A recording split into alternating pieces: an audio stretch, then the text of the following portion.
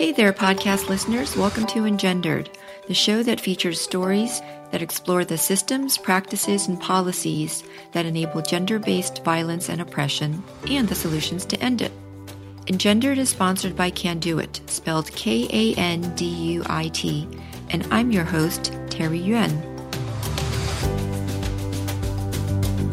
On this next episode of the Survivor Stories series, we speak with Caitlin, a survivor of domestic violence. Caitlin starts her story by sharing the signs of abuse she noticed in her relationship and the abuser tactics that her ex-husband used to coercively control her and her children. I can tell you that for the first 5 years, I thought the relationship was amazing and great. We were best friends and building a dream and a life together. And the abuse actually started after my son was born. And I've heard that a lot, that sometimes abuse doesn't start until there's a pregnancy or until after the child is born. And for me, it was after the child was born. So I really didn't have a lot of red flags. And I don't know if that's a sociopath thing where, you know, it was all pre-planned. I don't know. I'm thinking at this point, perhaps. So after my son was born, that's when the abuse started. And he started calling me an idiot, and I didn't know what I was doing. If I put a diaper on my son, he would refasten the diaper to make me feel that I hadn't done it properly. It turned into more personal attacks of, you know, you're a B, you're a C, you are worthless, you don't deserve to exist, everything would be fine if you were just gone. He threatened to kidnap my son. He would threaten to call, he would say when I get home from, say, the grocery store, he would say, "Oh, I called CPS while you were gone. They're coming to take the kids." And I'd never dealt with anything like this before. So when he would say things like that, I thought, well, is that real? Can you just call CPS and say, "Come take my kid," and they'll come take him? I really didn't know. I'd never dealt with anything like that before in my life. So at first I thought, well, he has some sort of mental illness because he was a great guy for years prior to this. So he must need mental health help. I want to help him.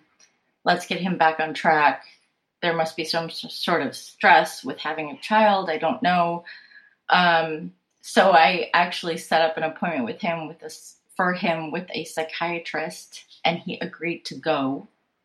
And he did go once, and then he went again with me because I had met privately with the psychiatrist explaining what was going on. And the psychiatrist said, "Well, can you come back with him and say these things in front of him?" And I didn't want to, but I did. I didn't know what other option there was. But then he refused to return. So just like many women in the beginning, they're like, "Oh, he needs help. I need to help him." That's what I thought. So that's what I did. I didn't want to break up the family. I just had a child with this person. He was my best friend. We had, you know, built a life together for 5 years. And so that was my first step, was that I need to get him help. He needs help. I didn't take it, you know, personally that he was calling me all these names. I just thought it was something that was wrong with him that he needed help for. I mean, it was already concerning to me that he was saying he was going to kidnap him, that everything would be fine if I didn't exist, that he was calling CPS to take the child. I mean, those things were concerning.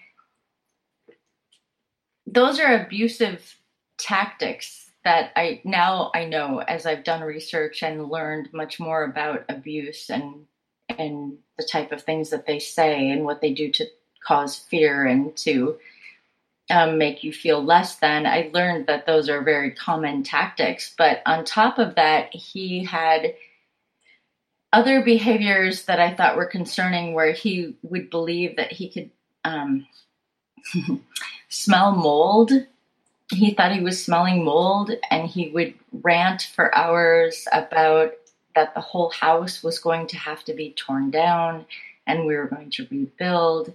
And so he always had these, it sounds so crazy. This sounds so crazy. And this is what it was to me too. But I just thought, well, I need to help this person. So he had a lot of smell issues. He just, there was a point where he thought that he had come in contact with poison ivy. And so he was freaking out that the entire house needed to be scrubbed down because the poison ivy was going to be in contact with everything and everyone. I know this sounds crazy. It sounds crazy, and that's what it was. And that's why I thought I needed to get him help. So I tried. So I contacted a organization with mental health. I think it was called NAMI, N-A-M-I, I think. I contacted them. I went to support groups with them. I contacted the police. I would go to the police station and ask them, hey, this is what's happening in my home. He's threatening to, other things he would do is say he's going to burn the house down, that he's going to commit suicide because there was no other way out, that he was going to kidnap the kids, that there was mold in the house, he had to tear it down and rebuild it. I mean, all kinds of crazy things that I thought, even though there was abuse, I thought, well, it must be some sort of mental psychotic break, some sort of mental illness, that if he gets help for that, the abuse will stop. But now, looking back, I think that he used that as a tactic to scare me because I was so unresponsive to his abuse, that he maybe just did that in order to try to escalate the scare tactics. I don't know. But I did contact police, and the first woman I talked to at a police station told me, well, that's his place of residence. He can say or do whatever he wants. And so I didn't think initially that the police could help me. She said, unless there's a bruise on your body or there's damage to your property, there's really nothing we can do. Which is true, because unless they've done something, at least do something about, there's really nothing they can do. So emotional, psychological abuse, if it's just words, in the United States, at this time, there is no law that says that they can do anything to help you. Expecting a child is a key risk factor for domestic violence beginning or escalating. In other words, violence often starts or escalates during pregnancy. We, when we got together, we planned to have a family. We decided that that was a great, exciting thing for both of us. We both wanted that. And we did, lots of things, working and getting a home and a good school district and doing all of these things to raise a great family and have a great time. That was the plan, supposedly. And for 18 months, we tried to get pregnant and it didn't work. So after 18 months, we went to a fertility doctor that a friend of mine had gone to.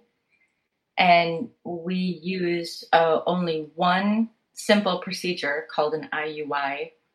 And that one procedure made it happen. I was able to get pregnant with my son. So up until that point, we had both worked really hard to get pregnant with our first son. And it's very strange that after he was born that my husband decided to take a different turn and decide that I was a horrible mother, a horrible person, evil, never wanted kids, the whole thing turned. And I found out that this is common either with pregnancy or birth. So my story is not uncommon. I just don't know that many people talk about it. And after my son was born, I didn't think I had to worry about getting pregnant again. But after he was born and my husband was so distraught, I thought maybe one of the things that could make it better is to try to have intimacy with him. And so we did. And somehow I got pregnant with another child within 4 months. So after my son was born, 4 months later, I was pregnant again, not thinking that it was possible. After a woman gives birth, it is not uncommon for her partner to become jealous and discourage breastfeeding. Breastfeeding can be a source or a trigger of conflict or an escalation of violence. He was obviously irate after Max was born. He started calling me an idiot and every other name. He hated the fact that I was breastfeeding. I don't know why. He would put his hand on my head and pretend that he was going to snap my neck to let me know that he physically could kill me.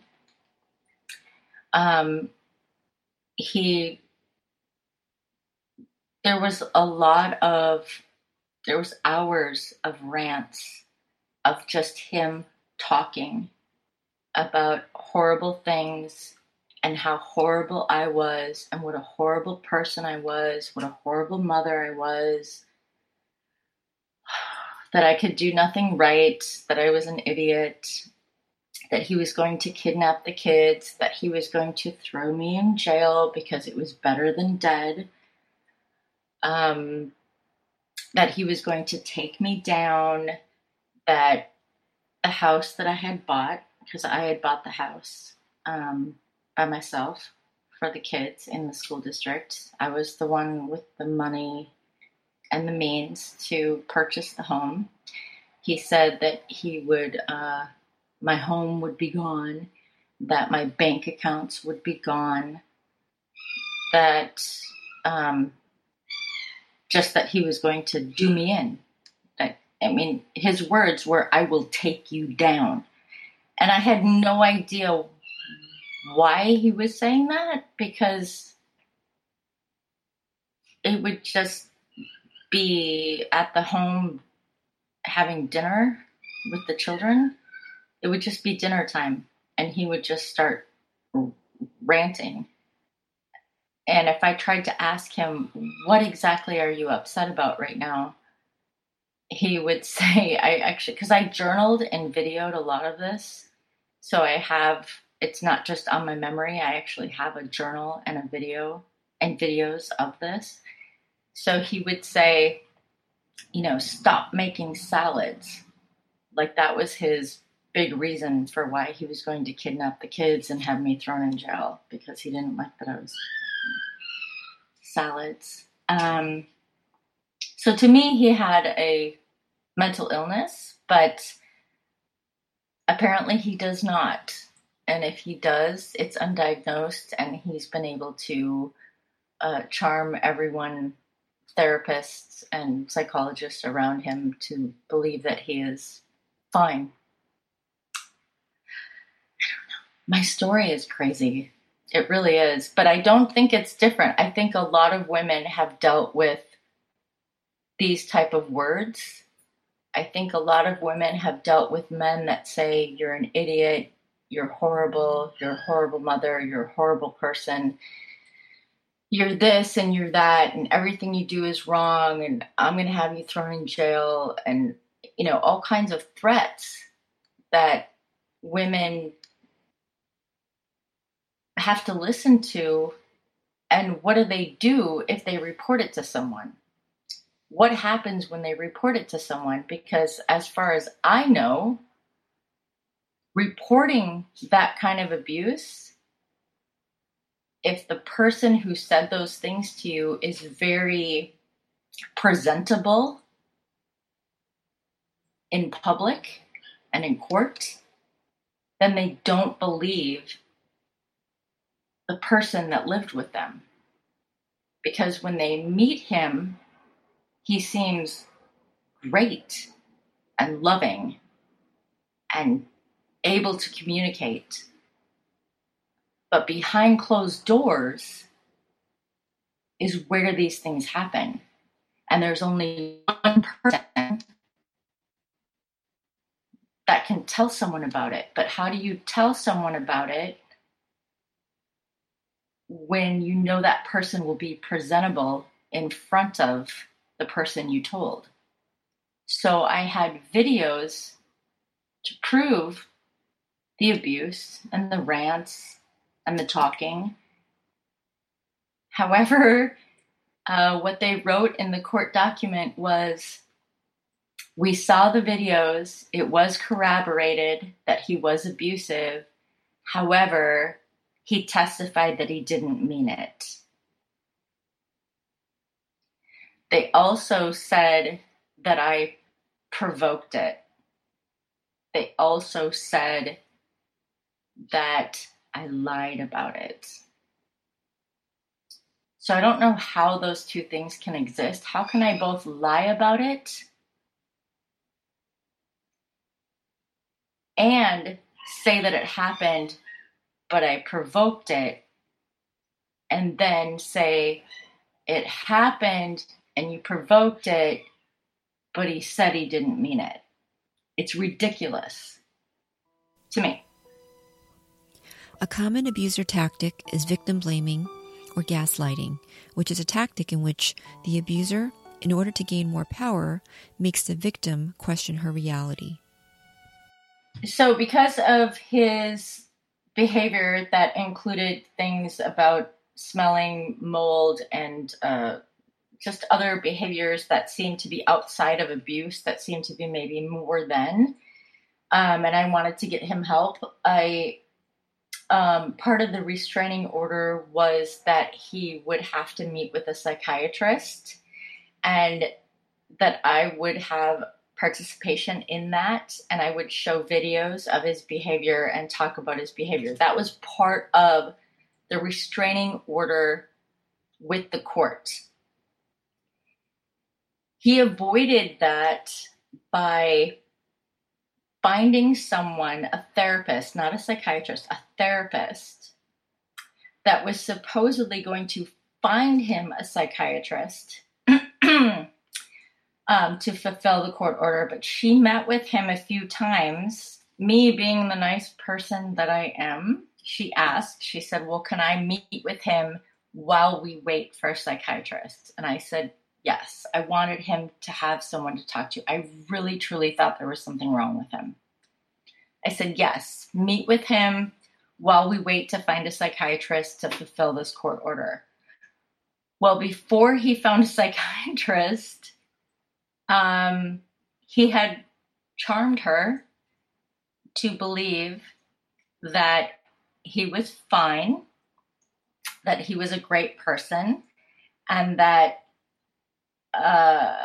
she wrote a letter to the court testifying that he was a kind, gentle, loving father and husband, and that whatever his wife was saying must be wrong because he was so great.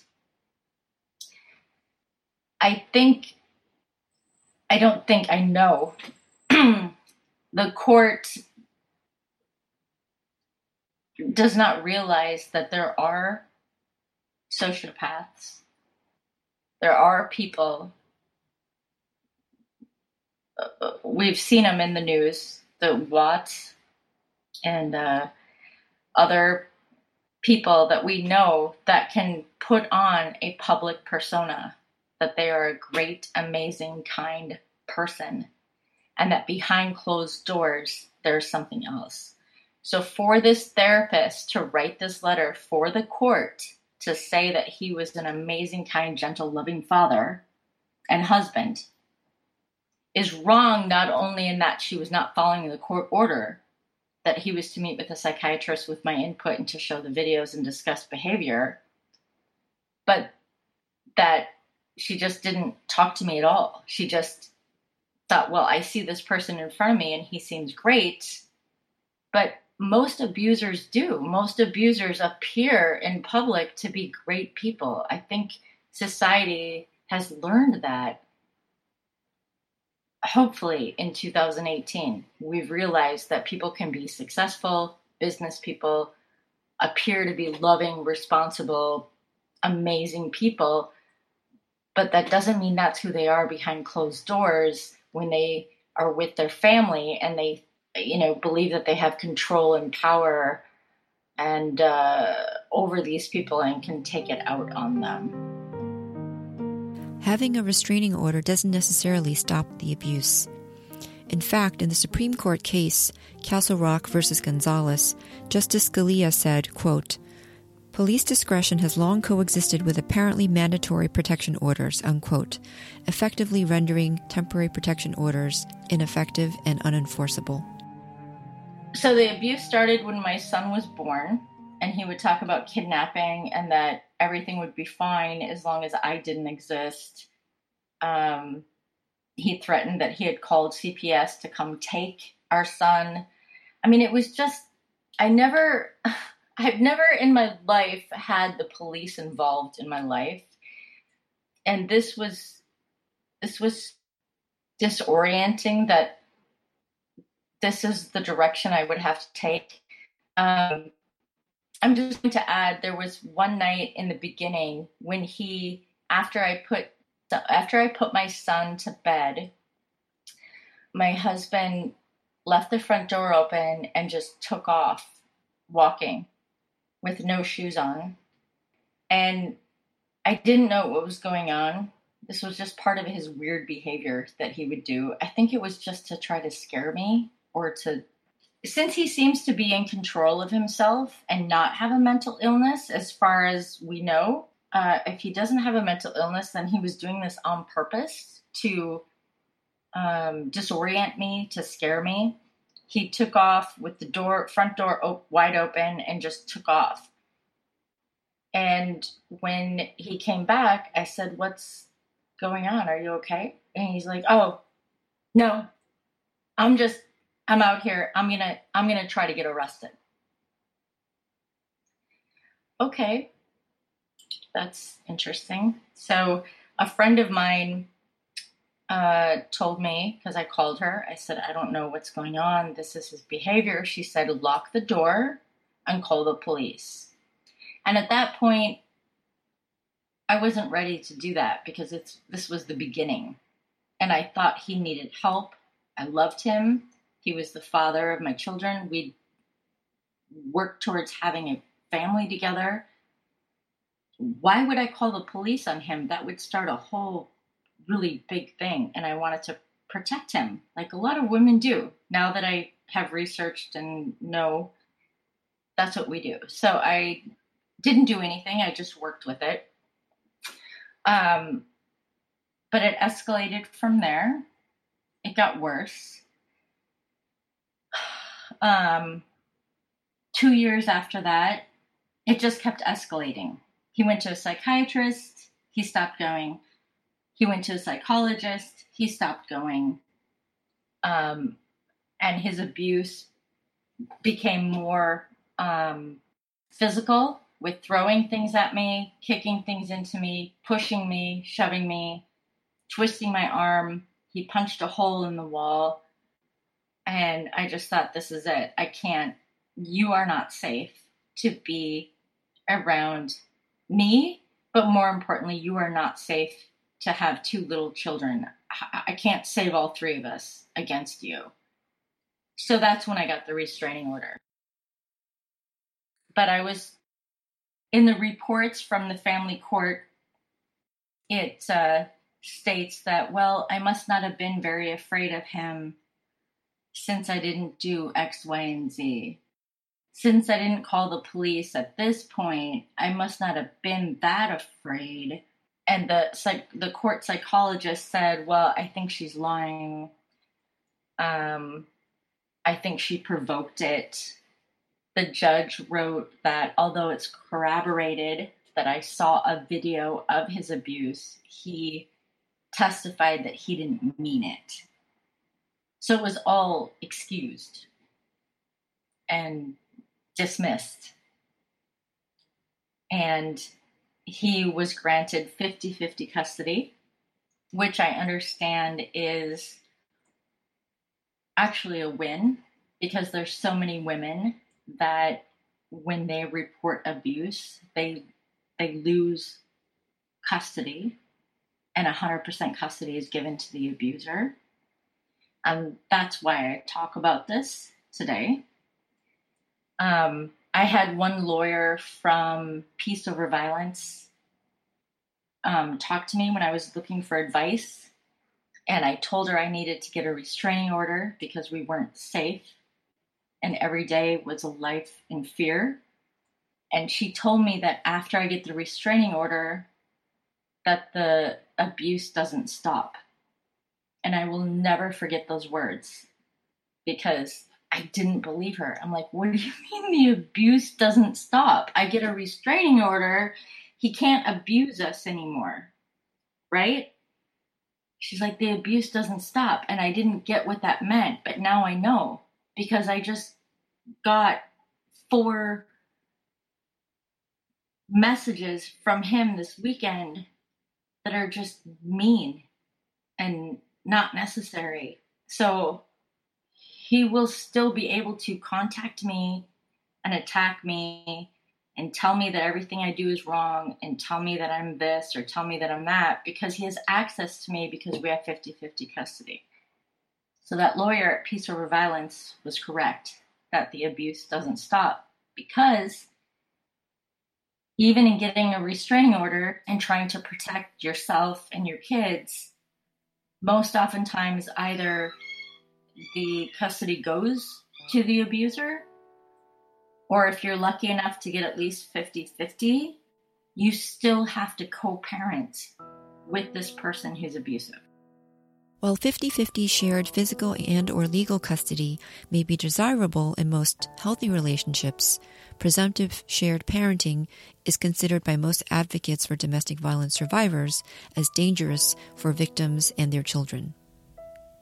So in the beginning, when I got the restraining order, he was allowed to see the kids for 1 hour, 2 times a week, but he had to be supervised. That was the original court order.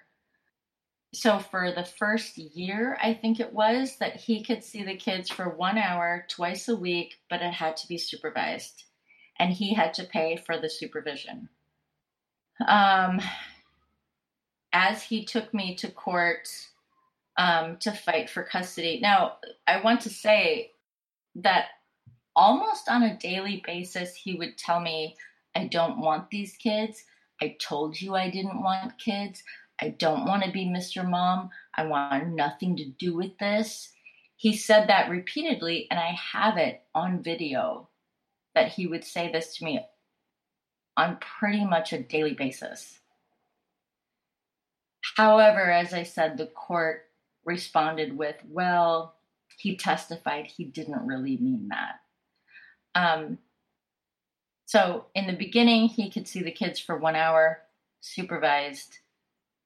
When we went back to court, he asked the judge, I want more time with my kids. And the judge said, the judge was on my side at this point. Judges changed later, just FYI. But the judge said, okay, great. You want to see your kids more? Okay, but you'll be supervised. So he was allowed to see the kids for a few hours twice a week, but he still had to have someone there to supervise the visitation.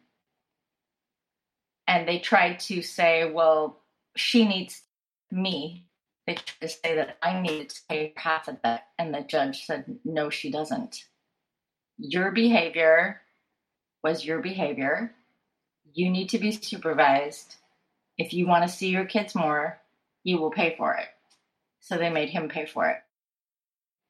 Through the supervised visitations, obviously abusers, we already, to me, this is common knowledge. If anybody knows anything about abuse, that abusers don't abuse in front of others for the most part. They don't do it in public. They don't do it in front of other people. They do it behind closed doors. So the court was like, well, he didn't abuse the children in front of the supervisor. And to me, I was like, well, no kidding, he didn't. Of course he didn't. He's not going to be abusive in front of someone that can call him out for it or do something about it. Of course he didn't. But to them, they just thought, well, see, he's fine. He's not abusive to the children at all. We watched him. Not realizing that domestic violence is what happens behind closed doors. That's so obvious to me. And it was so frustrating that the court doesn't get that. Or therapists, or anybody. They need to be educated on how domestic violence works. So then he was granted a visitation with the kids without supervision because he did so good while he was on supervision. And then it just escalated into having them overnight. And by the time they were only 4 and 3 years old, we had a new judge that came in. A new judge took over. Apparently every 2 years in LA, a new judge steps in. I didn't know this. So they rotate judges. So because our court case took about 2 years, near the end of our court case, a new judge stepped in, took over, not knowing anything previously, and threw everything out and granted him 50-50 custody. No supervision. And that was the end. That was the end of the story. Many courts have domestic violence exceptions to presumptive shared parenting laws. Yet when they fail to recognize abuse, the survivor and children are at risk of being coercively controlled. It is not possible to co-parent with an abuser whose coercive control is by definition an attempt to restrict your liberty and doesn't recognize your equality, despite a court mandate. In the beginning, the kids, even when it was just visitation or he was coming to pick them up, the kids didn't want to go. And it's so hard when kids are so little. There was a time, actually, the kids were only, I'm going to say, going on 3 and 2. And there were some times with the supervisor that my son refused to go. And the supervisor said, I can't make him go. She's like, you just have to take him back. I'll just take the younger one, my daughter.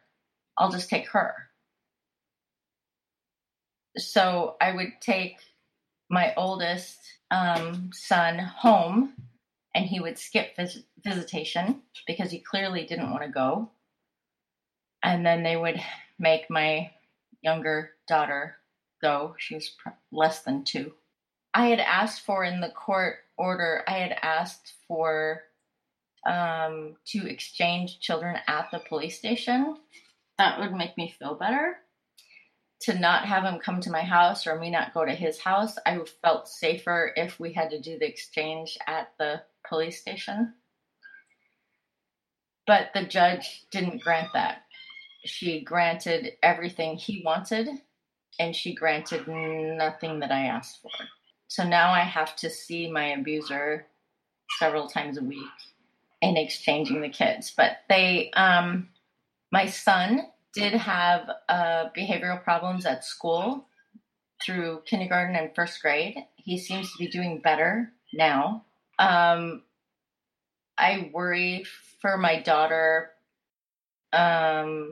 mostly just because I think, my abuser laughed at me one time and said, I have this on video as well. He laughed and said, oh, you think you have rights.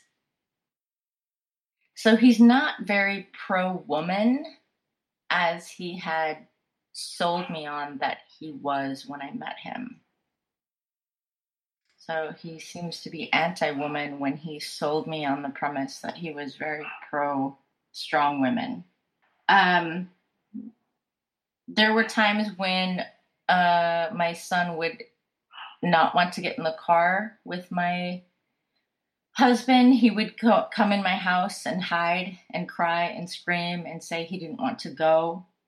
And that's when my ex would threaten me with that he's going to take me to court for full custody because he blamed me for them not wanting to go to his house. Currently, things seem to be okay. I know that as soon as 50-50 custody was granted, he had a girlfriend move in with him. I don't know how long he'd known her, but when court was done and 50-50 was granted, she was moving in. So I know he has help, and the kids seem to like her. So I hope the best. It's really hard when your kids are 4. First of all, the whole thing was hard. A child is born and there's abuse. You think you can handle it. It's not that big of a deal. We can fix this. It's going to be okay. A second child is born. Some days are okay, some days are not. And then the abuse escalates, more and more physical. It's more and more towards the kids. He's tossing them into chairs. He's pushing them around. He's more aggressive with me. He's punching holes in the wall. So I finally just decided after 2 years, he's not safe. It's getting worse. I can't help this. I have to do something. And I did. And the most frustrating part is that to be abused and to be strong enough and stand up for yourself and have the confidence and to do something and say something and then have the system tell you that you're lying or you provoked it, and okay, it's corroborated that this happened, but he testified that he didn't mean it, gives me a loss of hope in humanity. Honestly, gave me a loss of hope in humanity. It's been a long road.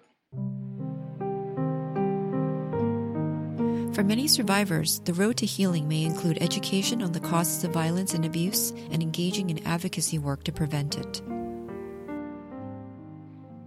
I luckily had one friend that I decided to tell. I mean, I had many friends. I don't want to act like I had one friend.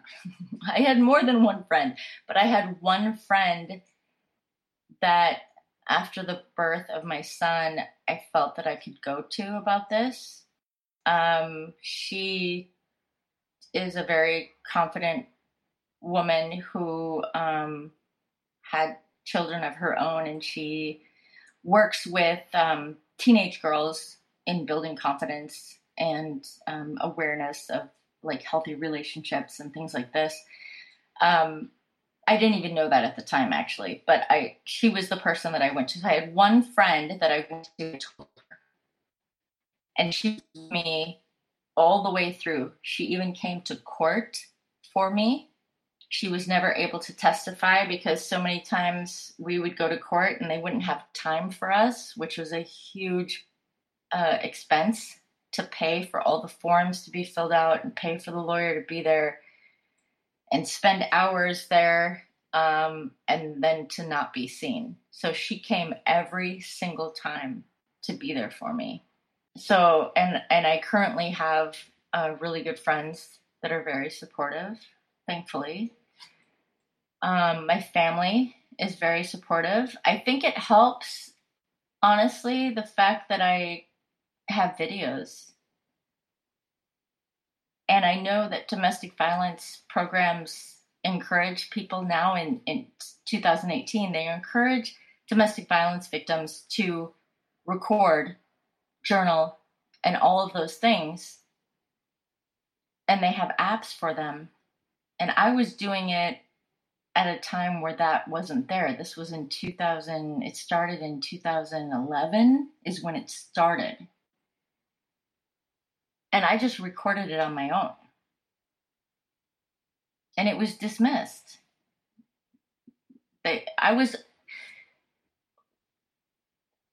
Thankfully, family and friends have been very supportive.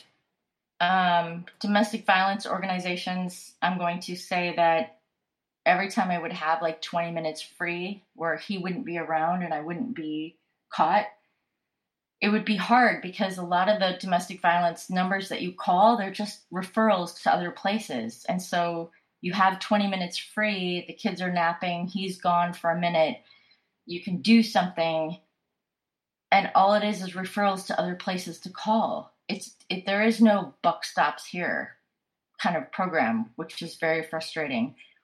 But I want to say that with the videos that I had and the journals, because when he was abusive, I didn't respond. I didn't come back to be abusive to him. I was questioned in the court documents. They questioned me. Why is she so calm? Why is she quiet? They're not questioning, why is he abusive? Why is he doing and saying these things to her? The question was, why is she not responding? Why is she quiet? And that to them was questionable. That's amazing to me. I thought it meant I was centered and in control of my emotions and my reactions. But to them, the woman being unresponsive or quiet was the question. Not, why is he doing this? Why is he saying this? The question was, why is she so quiet while he's doing this to her? That's amazing to me. Caitlin offers some upstander tips or ways in which you can help the survivors in your life. Okay, so the initial restraining order I got myself, and I went through, there's a free help with lawyers at the courthouses that'll help you fill out the forms. The forms are long. There's a lot of paper to fill out to get a restraining order. So I feel for the women who can't get away or their location is being tracked, there's no way you can get to a courthouse to get help to obtain information on how to even get a restraining order. I don't know how some women get away, honestly. So I would say I was going to the gym for an hour workout. Instead, I would drive to the courthouse to get help on what a restraining order is about, how to get it, what it means, what the process is. I didn't know anything. So I did that with my free time that I was allowed out of the house. And once the final restraining order was in place with my lawyer, he added in the restraining order that my abuser needed to see a psychiatrist and that he needed to have my input and to see my videos of behavior. Because my lawyer had seen the videos, so he knew. He was like, this is important. Somebody needs to see this. However, through the court process, my abuser was able to charm the first therapist he met with. That was supposed to be just while we waited for a psychiatrist. And she wrote a letter to the court saying how kind and wonderful and gentle he was without meeting me, so it didn't fulfill the court order. And then they did find a psychiatrist that he could meet with, but that psychiatrist never met with me either. And he also wrote a letter to the court about, I don't know if he knew about the court order, he may not have, but he wrote a letter to the court saying what a wonderful person my abuser was, and that his only problem was that he had marital problems. That was his diagnosis. So nobody fulfilled the court order. It was never fulfilled.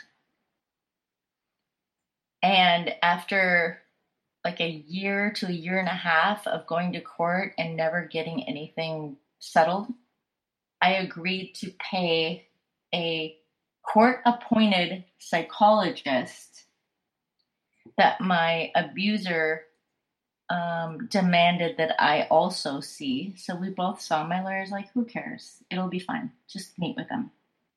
So we finally both met with a psychologist, and I told the psychologist about his behaviors and his abuse and what was going on, and I was concerned that he had mental illness issues beyond just abuse. I think there was something else going on. And he wrote to the court that he thought I must have provoked it. He questioned why I was so quiet in response to the abuse. And he indicated that I probably lied. And then the judge, my lawyer was able to talk the judge into watching a minute of one of the videos. And she wrote, although it is corroborated that this was said and done, the abuser testified I didn't mean it. So it was all excused. It didn't matter. It didn't matter. No one cared. It didn't matter. There's no one to go to say, I'm being abused. My kids are being abused. This is what's happening in our home. Because the professionals, without even meeting with me and only meeting the charming abuser, just deny it and say, nope. This didn't happen. And even though it did, he said he didn't mean it. It's horrifying.